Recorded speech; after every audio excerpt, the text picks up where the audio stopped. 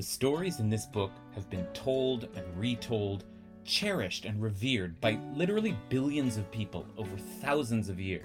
People have devoted their entire lives to studying this book. There are hundreds of thousands of commentaries on it, and many people believe that this book had to have been written by God. The Torah. What's so special about it? Why is it so mesmerizing, and how has it managed to capture the human imagination for millennia? I'm David Kasher, a rabbi at Ikar in Los Angeles, and together we're going to study the weekly Torah portion of the Parsha and figure out why the Torah really is the best book ever.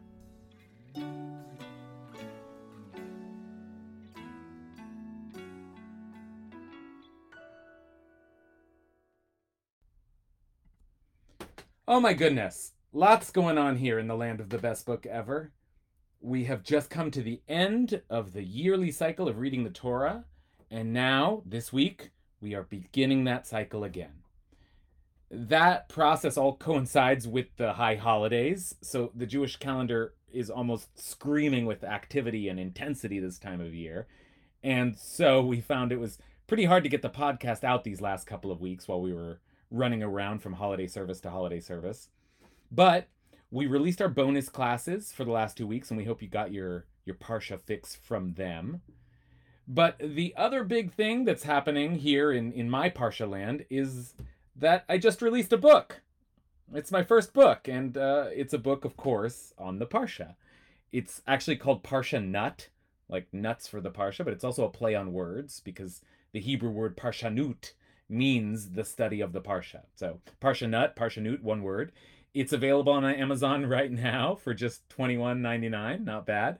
And so if you like what we do here, the deep dive into the weekly Torah reading and the vast universe of commentary that's built up around it, then you're going to love this book, which has 54 even deeper dives into each of the 54 Parshot.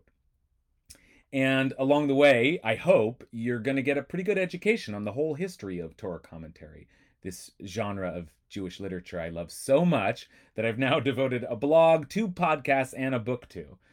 It's a full-blown obsession here with me, and I hope I can get you hooked as well. So buy my book. Yay. That's Parsha Nut, again, one word.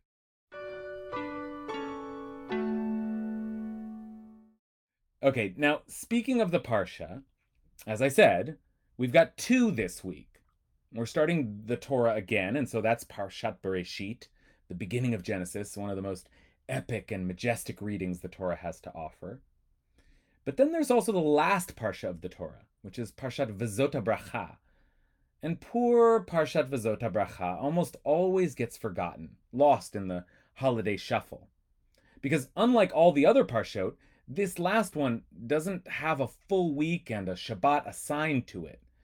Instead, we read it, as we just did, on Simchat Torah, as part of the big celebration closing out our reading cycle, our holiday cycle, in the midst of great singing and dancing and sometimes drinking, a celebration because we finished the Torah again.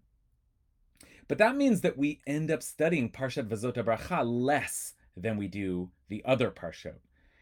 And that is a shame, because this is the end of the Torah, the end of the best book ever, and so surely the best book ever is going to have a good ending. V'zot HaBracha means, and this is the blessing, because it begins with Moses blessing each of the tribes of Israel, one after the other. It's actually reminiscent of Jacob's blessings to his sons, which ended the book of Genesis. So there's an echo there. The whole Torah ends the way its first book did. And there's lots of interesting work to be done there, comparing the 2 sections. But then, when all the blessings are over, then we come to the final scene in the Torah, the scene which records Moses' death. It's actually a matter of some debate who wrote these last lines, because it seems strange to say that Moses could have written about his own death. So some say Joshua did it, while others say, no, Moses wrote the whole thing through prophecy, and he wrote the last lines as he was crying. It's all very poignant, very full of emotion. Our leader, the hero of the story, is leaving us and writing his way out. And so, with all that context in mind, what I especially want to point out on this last podcast of our cycle is that some of those very last lines of the Torah, as Moses is dying, are filled with great images of tenderness and intimacy. So when Moses actually dies, in chapter 34, verse 5, it says, Vayamat sham Moshe eved Hashem be'eretz Moav al pi Hashem. Moses died there, the servant of the Eternal, in the land of Moab, al pi Hashem, by the word of God, but literally by the mouth of God. This strange phrasing. So, of course, Rashi jumps in and says, by the mouth of God means benishika, with a kiss. Moses died with a divine kiss. What a way to go out. And then the next line tells us that Vayikvoroto, God buried Moses. V'lo yada ish et kvurato ad hayom hazeh. And no one to this day knows where he's buried. So God took the time to bury Moses, almost like family. And the place where Moses was laid to rest is something only God knows. Some of our commentators have speculated that's so that we wouldn't turn Moses' grave into a shrine and worship Moses. And that may be. But it also means that Moses and God had their own private funeral, and that God is the only one whom we can imagine visiting the grave, paying respects. It's such a human act, burial, that the image turns God into Moses' caretaker, and then turns God into a mourner for this man that God knew so unusually closely.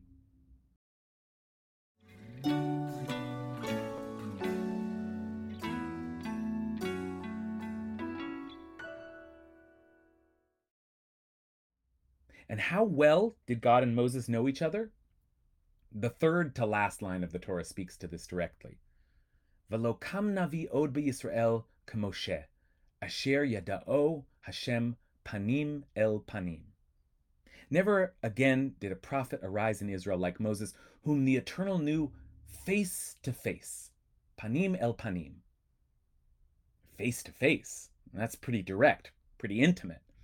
They stood face to face, gazed into each other's faces. But there's a big problem with that image, because we already learned that no one can stand before God, and surely no one can see God's face. In fact, we learned that back in Exodus when God asked Moses what God could do for him, what God could give him, anything you want. And Moses said, Hareini na'at kvodecha. I want to see you. Show me yourself. Show me your glory. Again, the deep longing for intimacy in this special relationship. But it's impossible, God says. I can show you some of my goodness, but lo tuchal lirot et panai.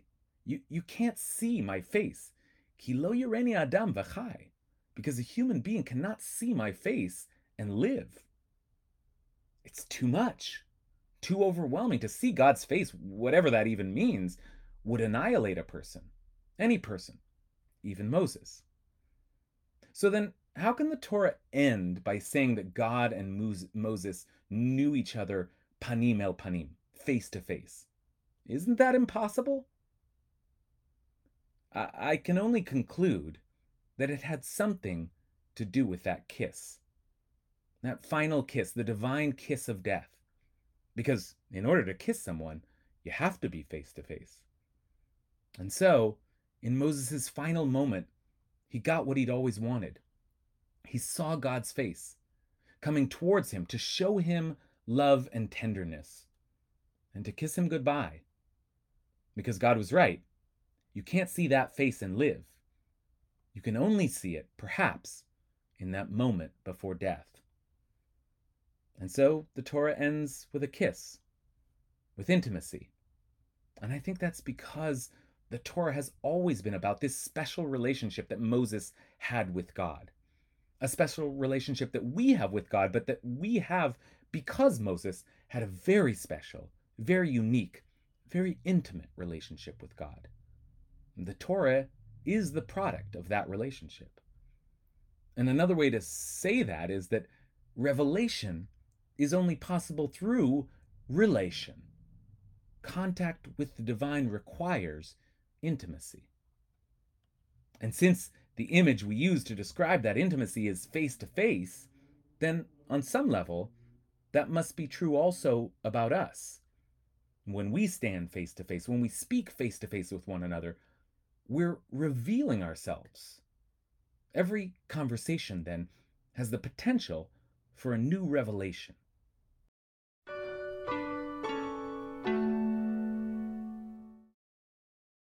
And all of that brings me to the last thing that I want to share with you, which is what the next season of Best Book Ever is going to look like.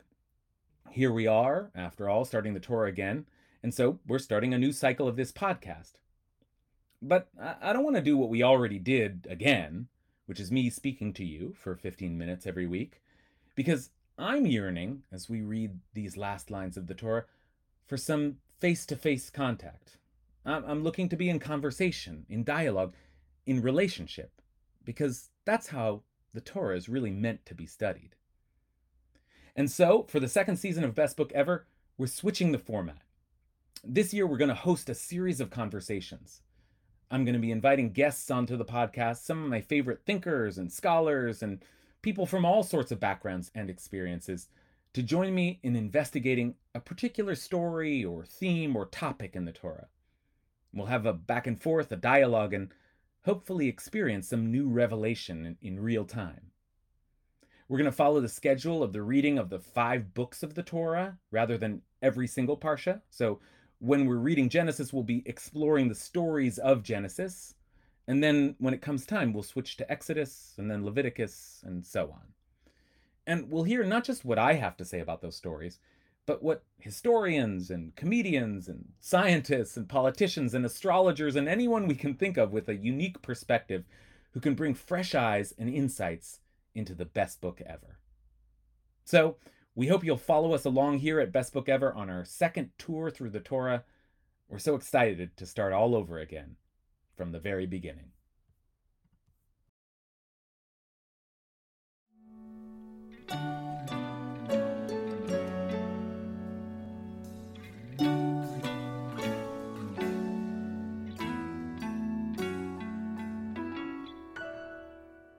Best Book Ever was produced by Ben Cooley and edited by Vera Blossom, and our theme song is Pitchuli by Hillel Tigay.